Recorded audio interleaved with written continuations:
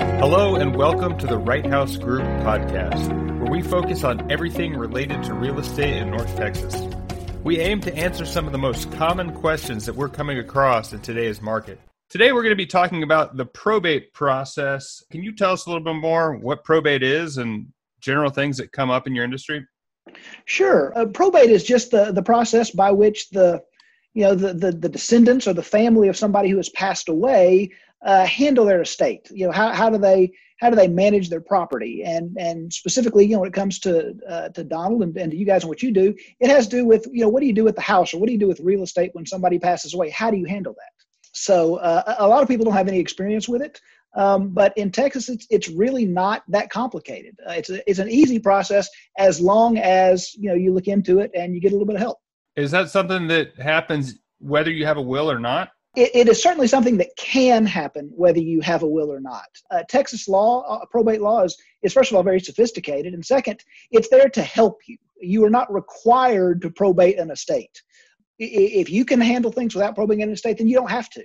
But typically, if you have things like real estate, then you've got a deed and you've got a title, and somebody's going to have, the owner of that property, named in that deed or that title, is going to have to sign off on that property to sell it. And if the deed is in somebody's name who's passed away, then now the only way to transfer that property is to do something through probate. And in Texas, are you going to, if that ends up happening with real estate, is the sale going to have to get approved through a probate court, or what does that process look like? Yeah, not necessarily. The Texas Estates Code now, we used to have the probate code. We kind of modified it and modernized it. Now it's all in the Texas Estates Code. Has a whole lot of kind of user-friendly shortcut procedures that you can use. So if you set things up in the first place, we might not even have to go to probate court at all. But even if we do have to go to probate court, there are some shortcut procedures where the court either may not have to be involved, or we may not have to do a full-blown probate. It's only in extreme cases where the court is going to actually have to be involved and have to supervise the sale. What happens if someone dies in a marriage?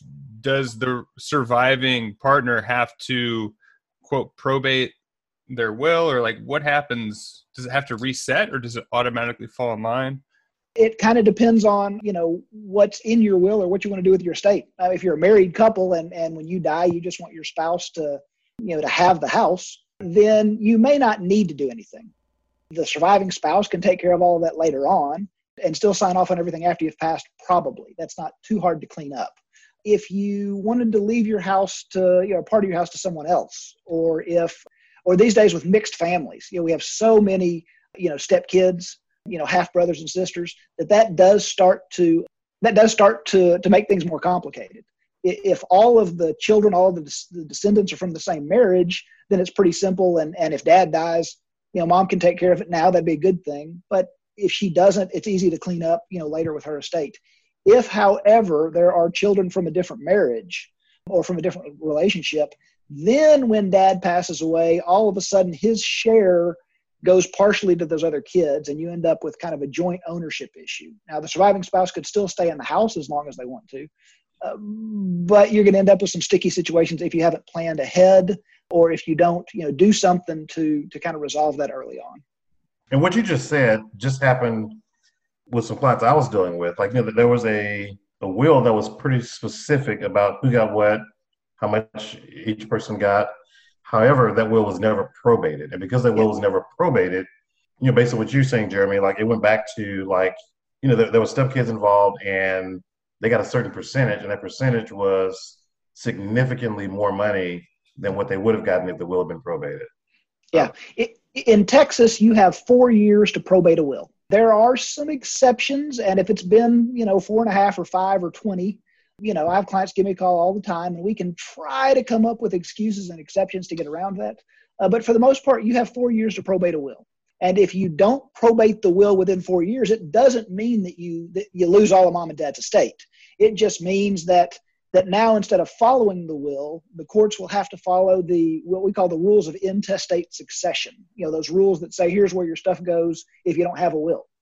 So if you have a will that says, I leave everything to my wife if she survives me, but you don't probate that will for 4 years, well, then after 4 years, if I have kids from another marriage, they're going to get to come in and claim their share under those rules of intestate succession because we can't probate that will anymore. If you have a question you would like us to discuss next time, please email us at info@wrighthousegroup.com. Today I've been chatting with Donald Wright of the Wright House Group of Compass Real Estate and lawyer Jeremy Watson. You can find out more about Jeremy on his website, tjeremywatson.com. Until next time, I'm Andrew for Jeremy and Donald saying thank you for stopping by.